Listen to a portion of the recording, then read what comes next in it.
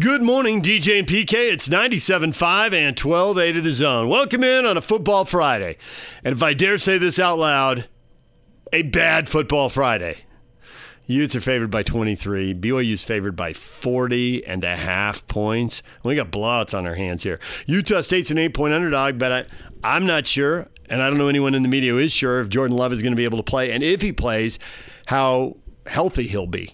So it really makes it look like Boise State's going to win that game. If anything, I'm surprised that line isn't bigger. To be honest, I thought it'd be up around 14, but what do I know?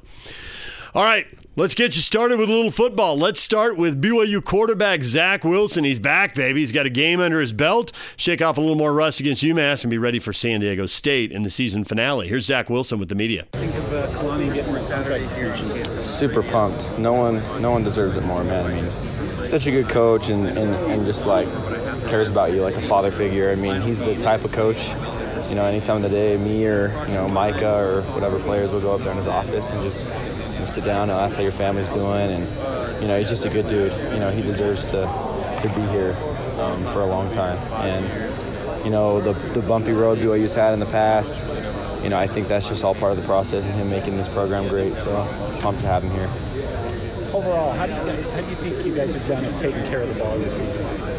Turnovers? Yeah, I mean, not bad. I mean, I know we've had a couple that, you know, really didn't have a huge impact in the game, and then we've had some that have really hurt us. You know, I think it's a focus for us every week. You know, I don't know the stats reflecting on other teams, how other teams have done compared to us, but I know that the games that we don't turn the ball over, we have a higher percentage of winning, so it's always the goal. You were really high on the receivers before the season started. How do you think they've played, especially those three seniors? Yeah, they've gotten better every single game. I mean, huge strides by all of them. You know, great work ethic and tenacity those guys have just to get it done and come out here and practice and just, you know, just dominate the whole practice. And so those guys are, you know, they're seniors because, you know, they're focused and they want to help this team win. So. You got to watch them obviously from the sidelines for a couple of weeks. Does it say something about those guys, the receivers, that they're able to kind of adjust, whether it's you or Jaron or Baylor in there, and really kind of not skip a beat the way they did? Yeah, for sure. I mean, that's something I mentioned in the post game last game is, you know, that's why we can have quarterbacks come in and have so much success is because, you know, in your game plan just to get the ball in playmakers' hands, and those guys can extend plays, you know, catch a ball behind the line and make someone miss for a 15-yard gain, you know, that's huge. So all of these guys are playmakers. They've all grown up to be really good receivers. As far as going to UMass, do you guys treat it like a business trip, or are you going to see some sights? Or I'm not sure, honestly. I think maybe they mentioned a museum we're going to go see, but, you know, it's always a business trip. You know, the guys got to be focused. We got to approach every game like it's our last. We only got 12 games, 13 games of the bowl a year, and so, you know, there's no reason to not prepare like it's a business trip. But, you know, going down on Thursday, we'll have some time. I think the last 10 a.m. Mountain start was in Toledo. Yep. Is that a factor at all, kind of your body clock and all that? I don't think so. You know, personally, I like getting up early, having the earlier games going for us. You know, I don't think it should affect us. I think these guys take it seriously. We all get to bed early, get up early, ready to play. So. What do you have to say about the freshmen and the backups that came in towards the end of the Idaho State game and what they showed that they could do? Yeah, those guys have just, you know, been itching to get on the field, and so, you know, it was really awesome to see that those guys would come in and, you know, make plays, and so it was good to see that we have some depth for the next couple of years and guys that, you know, were just maybe in high school could step up. I just noticed in the wrap on your phone, is that just precautionary? Or yeah, it's just something to kind of, you know, stabilize it. You know, I did come back sooner than expected, so I choose to do the wrap. I really don't need it. It's really just to get out some of the rattling, or if I smack it on something, then it's not going to hurt. It's kind of just going to hold it in place, and so, yeah, just a little easy tape job. There's BYU quarterback Zach Wilson. Now here's Utah's defensive coordinator, Morgan Scalley. Morgan, same question I asked Coach Witt. Are you trying to guess how much you're going to see of each quarterback, or just prepare for them equally, or how do you go about that? Well, the good thing is both of them have extensive film. Both of them have had significant reps. And really, you do have to, you know, it's the system that you really have to prepare for. One's more of a runner, obviously, but at the same time, the other's proven to pull it as well and take off. So very good system, number 2 in the conference in terms of rushing offense, I think 3 in passing offense. So they do a really good job, and they're coached up well. One of the, my favorite backs in the league, tough as nails, the Taylor kid, love that kid. And then again, just they're doing some really good things. What's making your defense click, and you're pleased with everything you're getting? Well, we've got good players. You've got good players that care and that buy into the culture, and you've got great coaches that demanding with their position groups, and good things happen. It's a senior-laden defense, obviously an upperclassman defense, and they should be this way, right? So it's all about the players. Players make plays. I'm just out there calling the defense. I don't do anything. But it's nice to have coaches that are demanding in practice, that hold guys accountable, and it's so fun to work with this group. You watch the way they practice, the way they prepare for a game, and it's just a joy for us to be a part of. You've called such a variety of things this year. I don't know if toys is the right word, but weapons at your disposal. I mean, is it fun to have so much talent and flexibility on your... No question. Yeah, like I said, it's all about the players, and the better the players are, the more you can do. And also with that, it's the different kind of offenses that you're facing, right? You've got a Washington State that's about 78% pass. You've got your run game in Arizona, right? That they're primarily a run game. Your Washingtons and Oregon States, where they're going to shift and motion you to death. So it never gets stale because you're always preparing for something new. But like I said, to have players that care like these guys care, it's fun. Sione Lund, what have you seen from him since he got here and his transition to defense? Oh, a lot of progress, obviously, with scheme, but I think the thing that's allowing him to make more plays and feel more comfortable is the weight control. He came in and he was overweight. He's dropped the weight. He's done what we've asked him to do, and he's seeing his reps increase. Morgan, go ahead. You've had the perspective playing on the 04 team, coaching on the 08 team, this team. Do you see any comparisons to the previous 2 visits to the national stage? Well, ask me after the season. Okay. But no, I mean, the thing with this group is leadership. They lead from within, and they hold each other accountable, and that's what I think both of those teams had in common. Coach Witt doesn't like us talking about his 60th birthday, but it's not stopping me. So, okay. Compare the Coach Witt of 2000 that you first knew to 2019. Man, it's all. I don't know. It's first of all, I'm not going to talk about his birthday because he doesn't want you to talk about his birthday. Fine. So, but I've been with him almost every day, so it's hard to see. He's just.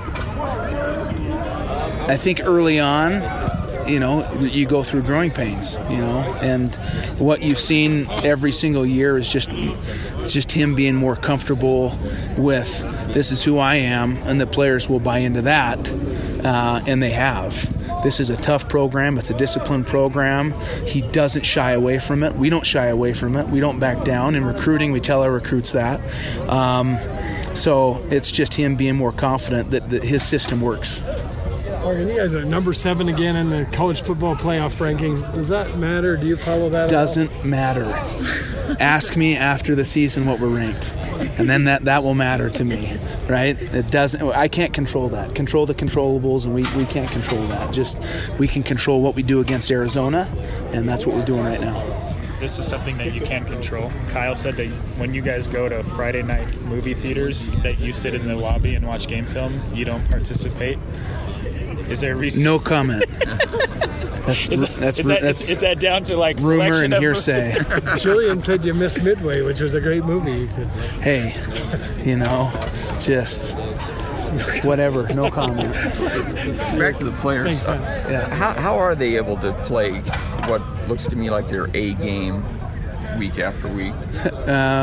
It's in the preparation, and there's players that play the game for the fun of it, and then there's players that play the game and take it like it's a profession, right?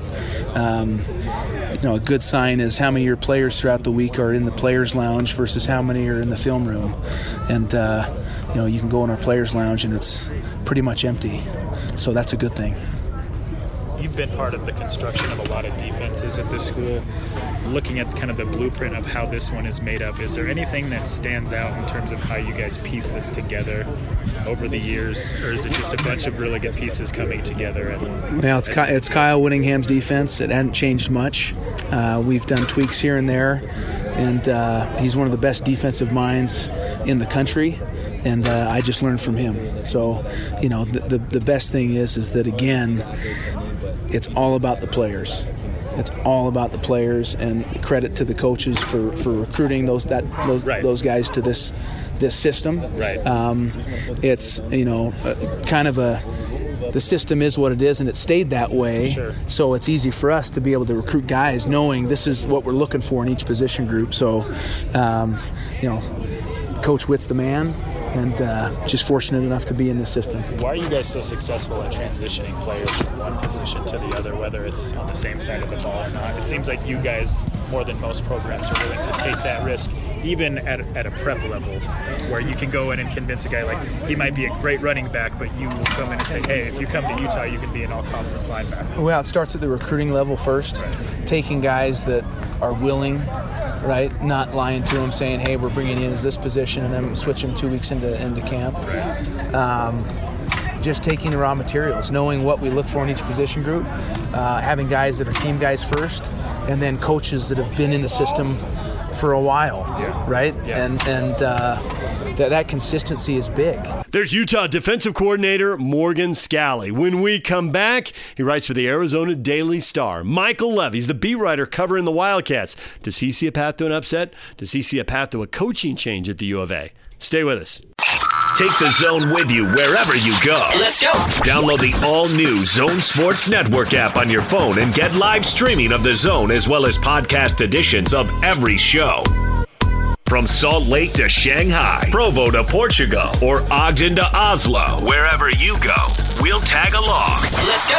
Download the new Zone app by searching Zone Sports Network wherever you shop for apps. It's the Zone Sports Network app from 97.5 1280 The Zone and the Zone Sports Network.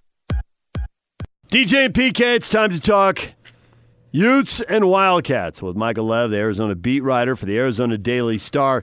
He joins us on the Sprint special guest line. Sprint is the network built for unlimited with great deals on great devices every day. Visit the local Sprint store near you. Michael, good morning.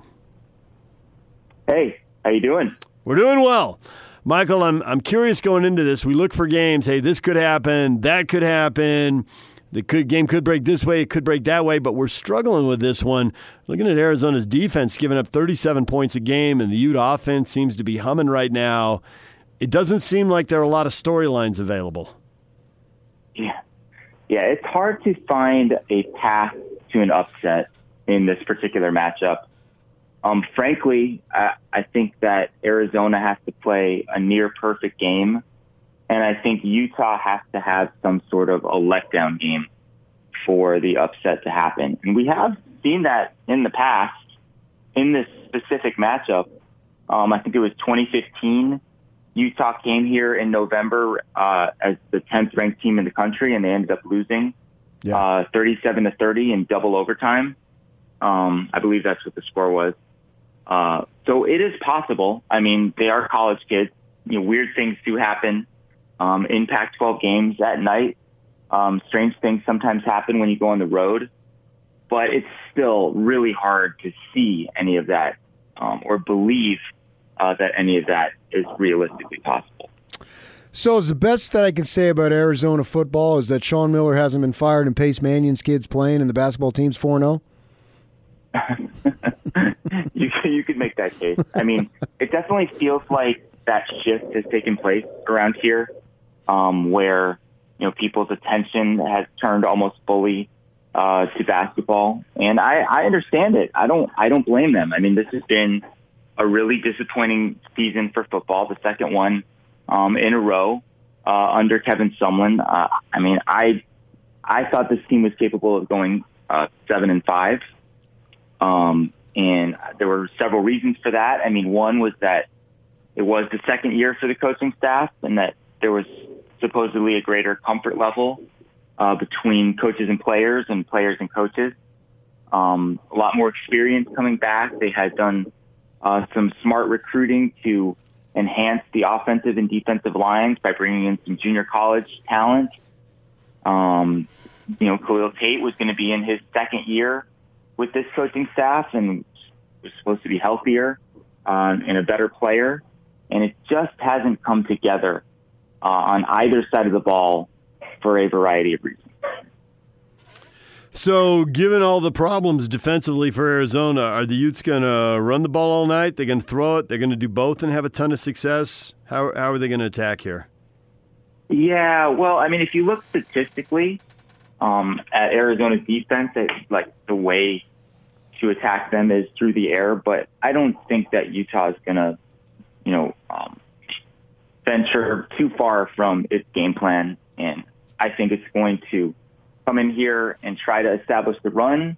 They're the run-heaviest team in the Pac-12 and have had a lot of great success doing it. And the area, if you can do that, the area where you can really exploit this Arizona defense is by setting up the play-action pass. And I think Utah is going to establish the run and then try to set up deep shots down the field. Teams have had a ton of success working the middle of the field against Arizona, especially the area between the linebackers and the safeties. We've seen that time and again. And I think that suits Utah's offensive strengths really well. So I think that's going to be a major problem for the Wildcats. And I think if I'm Arizona, I try to sell out to stop the run. Say, you know what? We're going to try to take this one thing away from you and kind of force you into doing something you don't want to do. Whether Arizona can actually pull that off, I think it remains to be seen, and it's kind of unlikely, frankly. So we mentioned Tate, and he burst on the scene a couple years back and was just awesome, and last year injury-riddled and all that stuff. And this year it seems like he's splitting time. What can we expect as far as who's playing at quarterback? Yeah, I mean, even as bad as things seemed last year, he still threw 26 touchdown passes against 8 interceptions. This year, that ratio is 12-8. So, less than half as many touchdown passes, just the same number of interceptions. His play has really fallen off since he had what a lot of us thought was kind of a breakthrough game at Colorado this year. It was probably the best passing game of his entire career. Teams started to pressure him in a way that they hadn't previously, and it really threw him off and threw off the entire offense. And then you add to that offensive line injuries, and it's been kind of a mess as far as the passing game goes. He'll split time with freshman Grant Gunnell. That's what they've been doing the last several weeks, for better or worse. Which one of them will start remains to be seen. My guess is that Tate is going to get the start because it is senior night. It's the last time he'll be playing a game at Arizona Stadium. And they've kind of had a fairly regular pattern where the starting quarterback will play the first 2 or 3 series. The backup will come in, and then they'll kind of play it by feel in the second half. So we'll kind of see where that goes. I think it's kind of interesting that Tate has never really faced Utah, or Utah hasn't faced Tate when he's been healthy. He hadn't become the starter yet in 2017. You'll recall that Colorado game happened after Arizona had already faced Utah, and Tate didn't even play in that game. And then last year he was injured heading into the game, and he got hurt worse in the first quarter and had to leave. So I'll be interested to see if it's sort of a situation where he kind of empties the tank against Utah and kind of tries to give the Utes the full Tate experience that they have yet to have yet. So the freshman quarterback from Texas, Gunnell, is he a total pocket passer? How does he play? What might the Utes see with him? Yeah, he's a different style from Tate for sure. I mean, he's legit 6'6". He's physically, in the mold of a Brock Osweiler or a Phillip Rivers. Pretty good athlete, is capable of extending plays. Will take off and run every now and then, but his game is get the ball, read the defense quickly, get it out of my hands as fast as I can, and into the hands of my playmakers. Whereas Tate is often looking to extend plays, create big plays. I would describe Gunnell as a point guard, and I would say that Tate is a playmaker. That's the best way to describe their styles. It's sort of, the reason that the platoon has been somewhat effective because they're so different, and it gives defenses two different things to prepare for.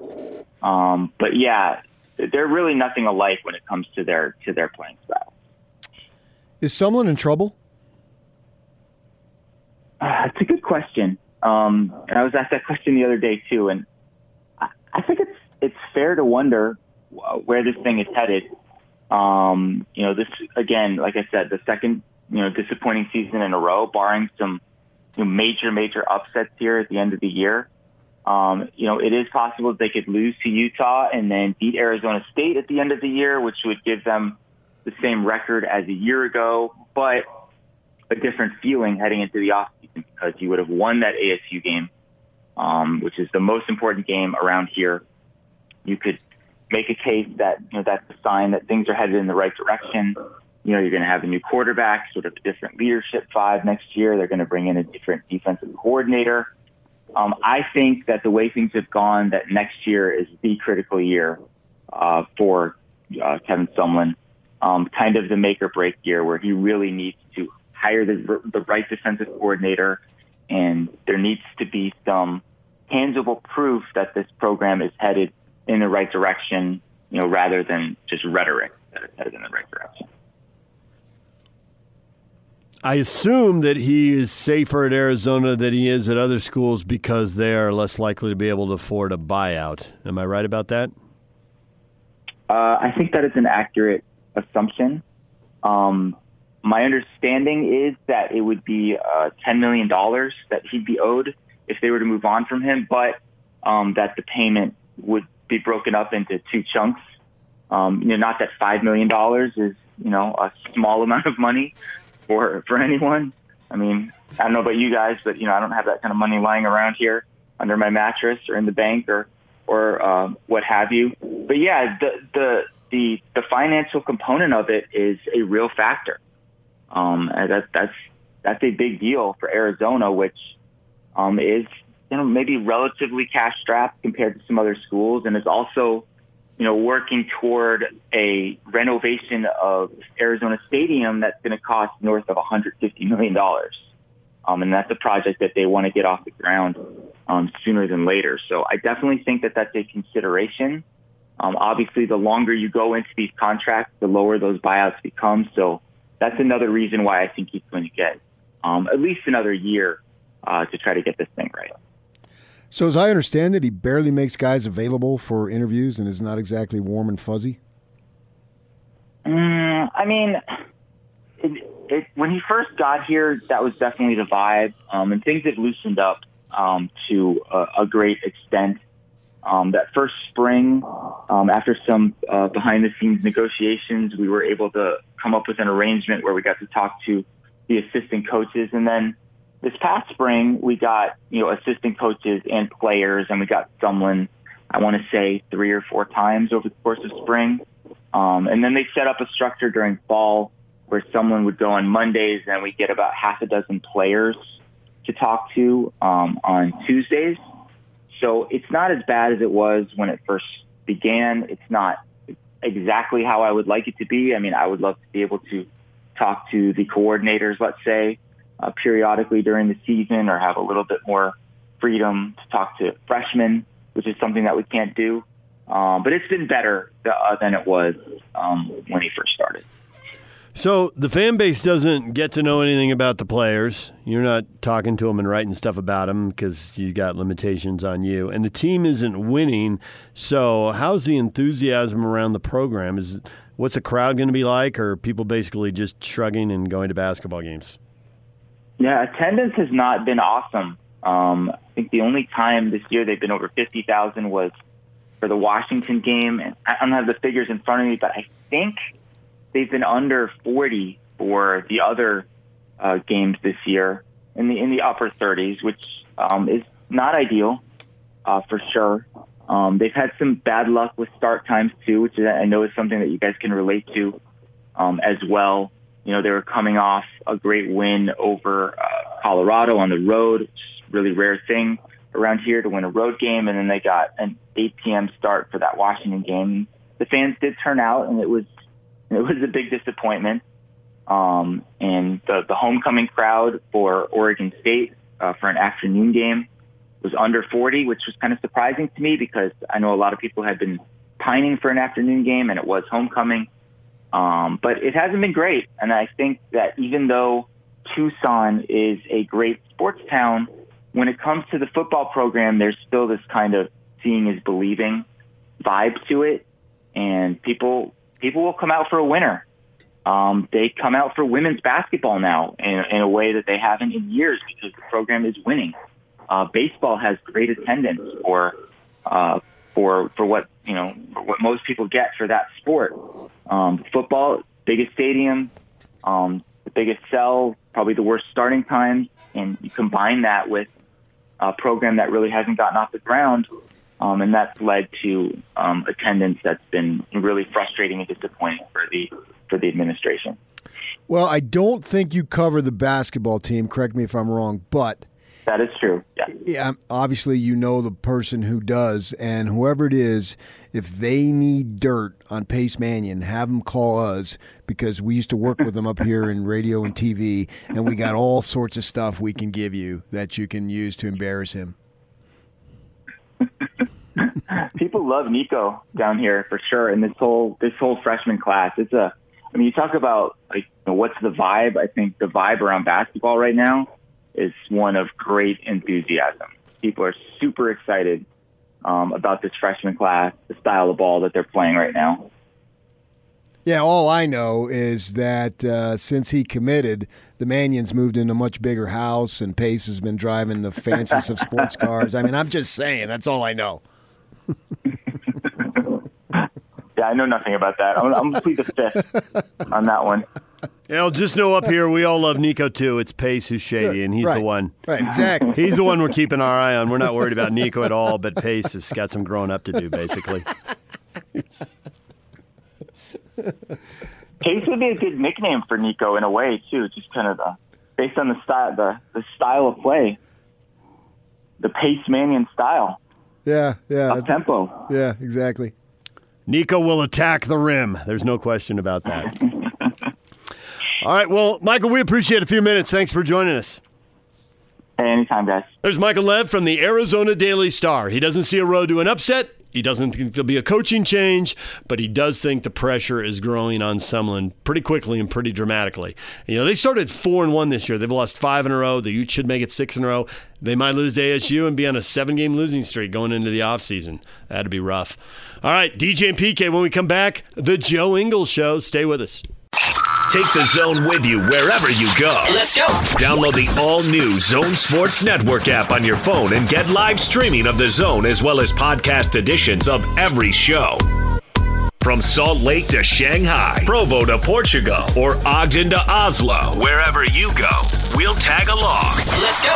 Download the new Zone app by searching Zone Sports Network wherever you shop for apps. It's the Zone Sports Network app from 97.5 1280 The Zone and the Zone Sports Network.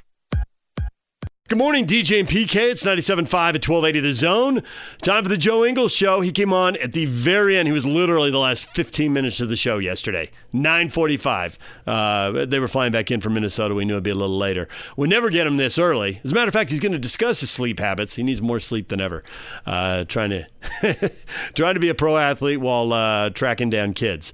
So here is Joe Ingles. You'll hear a few last nights. He's referencing the Minnesota game on Wednesday night. Here's Joe Ingles. Hey, yeah! This is the Zone Sports Network. Back to Joe, and he'll flush. And it's time to hear from the best looking, most charismatic, and certainly the most intelligent member of the Utah Jazz. Jingle bells! Joe Ingles. Gives it back to Joe, to the cup, slams it in. And yes, for the record, Joe wrote this introduction. This is the Joe Ingles Show with DJ and PK. Who? On 97.5, 1280 The Zone and The Zone Sports Network. Time to welcome in the man, the myth, the legend, the master of time, space, and dimension. Yes, it's the Joe Ingles Show once again on 97.5 and 1280 The Zone. The Joe Ingles Show, brought to you by your hardworking friends at Mountainland Supply. For all your plumbing and irrigation needs, go to mountainlandsupply.com.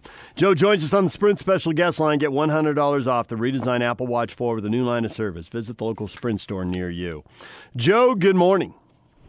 Good morning. How you doing? I'm doing well.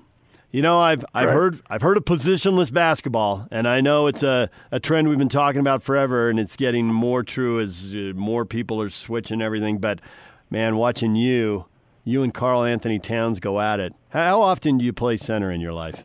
I can't say I've done that very often, or guarded a center, but I guess kind of like you said, that the game is very different.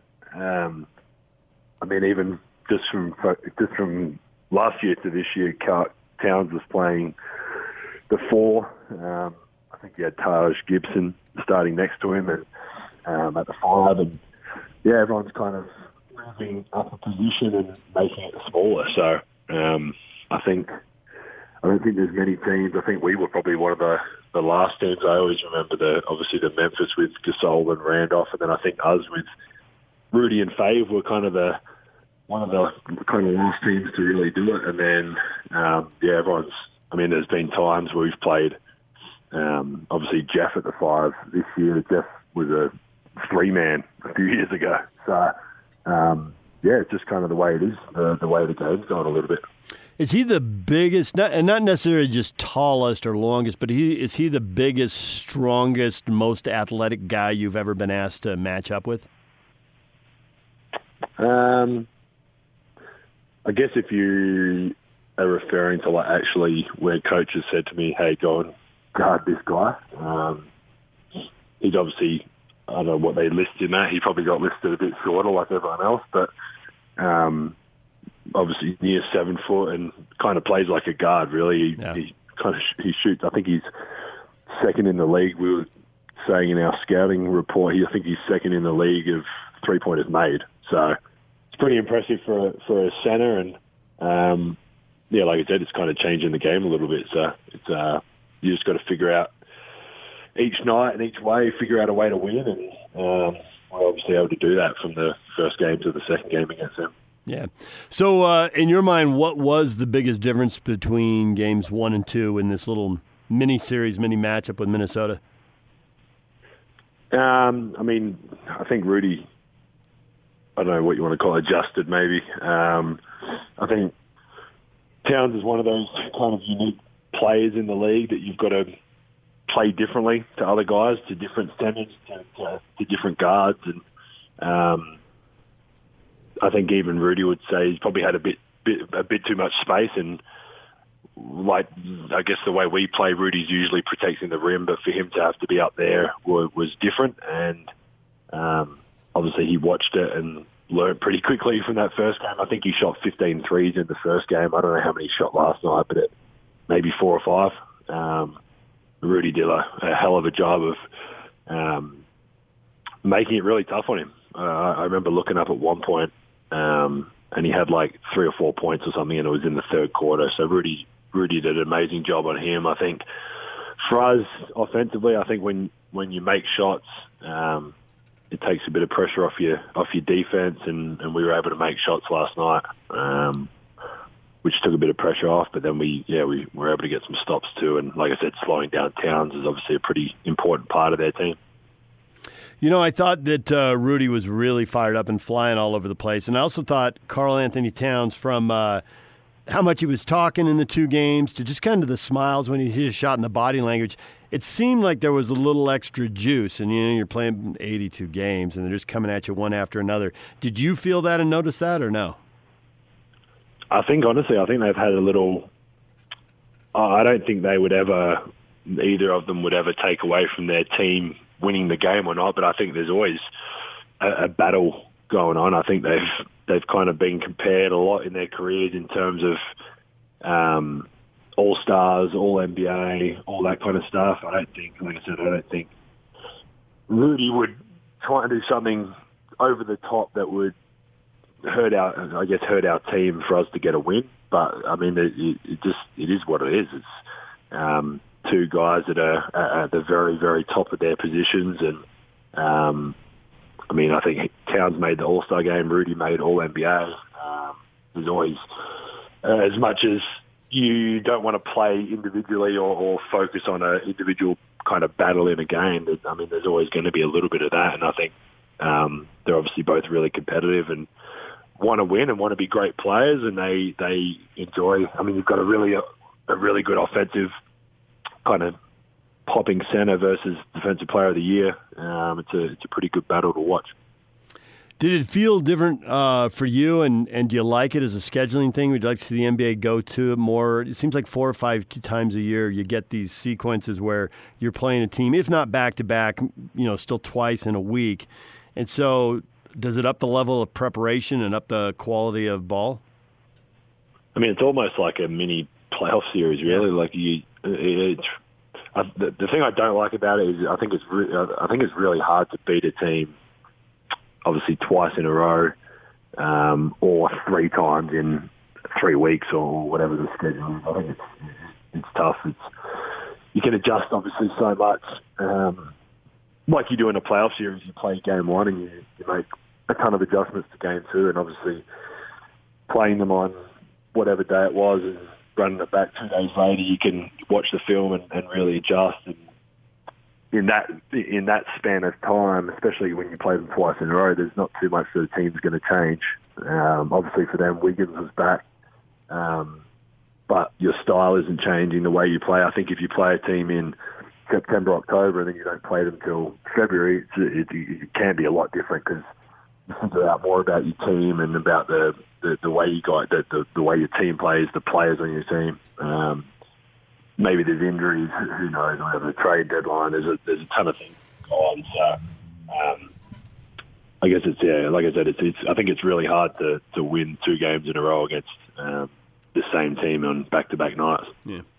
I thought one other crazy thing that happened in that game in Minnesota was there were so many whistles in the first quarter and then very few in the second quarter, whereas in the first quarter it seemed like every touch was a foul. It was a touch foul, just automatically. If there's even just brushing by someone with contact.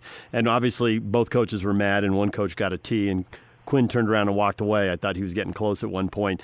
As a player, did you notice all the whistles and think, hey, I got to play this a little differently? This is the thing where maybe coming off the bench it gives you a different view of the game? Or did you think things were going to just they can't call fouls at this rate anyway, so let's just keep playing? Yeah, I mean, as cliche as it is, you don't really have a choice but to kind of move on and just focus on what your team's doing. And it's probably funny coming from a guy like me who talks to the referees every possession. But, I think you just, like you said, you get a feel early on how the game's going to be called. Like you said, sometimes there might be a lot of fouls early on. There might not be later on. You just don't. Obviously, it's not different every night, but you've got to sit there and kind of read how the game's going to be played out. I think we've done a pretty good job all year of adjusting to referees. There's obviously times every team and every individual thinks that you're getting a hard whistle, but I mean, I remember having a conversation with one of the referees, Tyler, last night, and I was just like, how can't you see that when you're right there? And then you realise, how much is going on with 10 players out there, and there's one ball, and they're all moving, and there's obviously 3 of them. So, obviously they've got a pretty tough job to do. So, I'm very happy for them. They do a great job. Have you ever refereed in any way along your career? No. When I was playing in high school, I refereed, and it was just high school girls team scrimmages, and both teams were screaming at me, and I knew a rule, and they did. I just remember thinking, this is a nightmare. I don't want to do this. I do not want to do this. No, yeah, it would be a tough job because I think, and you think about it a little bit, but we think about the preparation we do and the time that we put in, and obviously they have to do the same thing in a different way. But they go back and watch film and they get critiqued by whoever their boss or the lead referee or whatever it is, and they go back and, I definitely 100% will never, ever be a referee. I can tell you that. Yeah, you can referee kids. That's enough. You don't need to referee a game on top of that. That's enough. I have enough problem refereeing my own children in my own house, never mind 10 kids on a court. Joe Ingles joining us here on 97.5 and 1280 The Zone. You know, I was listening to the broadcast last night, and I listened to a little bit of radio and a little bit of TV, so I think it was Locke who said it, but it might have been Bowler. But they were talking about the 10 new guys on the team. And there's a lot was made of the chemistry the last couple of years, and you all went to dinner. As you get out and you get in the season here on the road, is there a chance to hang out and get to know guys? Because you can't force that stuff to happen. Maybe the road's a chance to get to know each other a little bit, plane rides and all that. Yeah, I mean, it's. I think it was talked about the last couple of years. I don't even honestly know kind of how it started. I think, honestly, for the 6 years I've been here now, we've been like that every year. I mean, I think there's teams that are obviously a bit closer than others, and maybe that's past relationships or whatever it is, but. I mean, you probably know better than me. You've been around the Jazz longer than I have, but the 6 years I've been here, a key part of their recruiting and the organisation is bringing in really good guys. Obviously, you want great players and you want to win games, and that's kind of the number one priority. But you also want coachable guys and guys that are liked by the fans and that are doing stuff in the community and that are playing their ass off every game. And obviously, like we said, getting along off the court. And I couldn't tell you a guy here in the 6 years I've been here that I think is really well, or when they were a part of the team, they weren't coming to team dinners or whatever it is. So, I think that starts from the top, and that's obviously with the Millers and how they go about life, kind of treating it as this family organisation, and then it kind of breeds down through the organisation. And like I said, it's been like that since I've been here, and this year's kind of no different to that. We still go on team dinners when we're on the road. We hang out. Guys, I think the other night, 4, 5, 6 guys went to the Utes game. I was in bed at 8:30, so I couldn't make it, but. It's just the way it is here. I think it's a great way to run an organisation. 8:30, old man, following the kids. I'm in bed pretty early these days. Yeah, Mike actually tried. Not that you guys probably won't really care, but Mike tried to FaceTime me the other day, and we were in Utah, and it was like 8:35, and I saw the call, and I was like, oh, maybe something's up. Like, maybe I could answer it. And I was like, we're in Utah at 8:30. He's completely fine. I'll just text him. And I texted him, and I asked what he wanted, and he was like, I just wanted to talk. I was like, dude, I'm in bed. Me and Renee are laying in bed watching a TV show or whatever we were doing. Leave me alone. All right, memo to self. Call Joe before 7 p.m., okay? He's shutting this thing down. You got kids to tuck in. 7. You got a show to watch. Lights out. All right. Well, Joe, we appreciate a few minutes. Thanks for joining us, and we'll talk to you. You'll be on an Eastern road trip next week. Good luck with that. No worries. Appreciate it. Thank you very much. There's Joe Ingles. He's with us every week. When we come back, all the headlines. What is trending? Stay with us.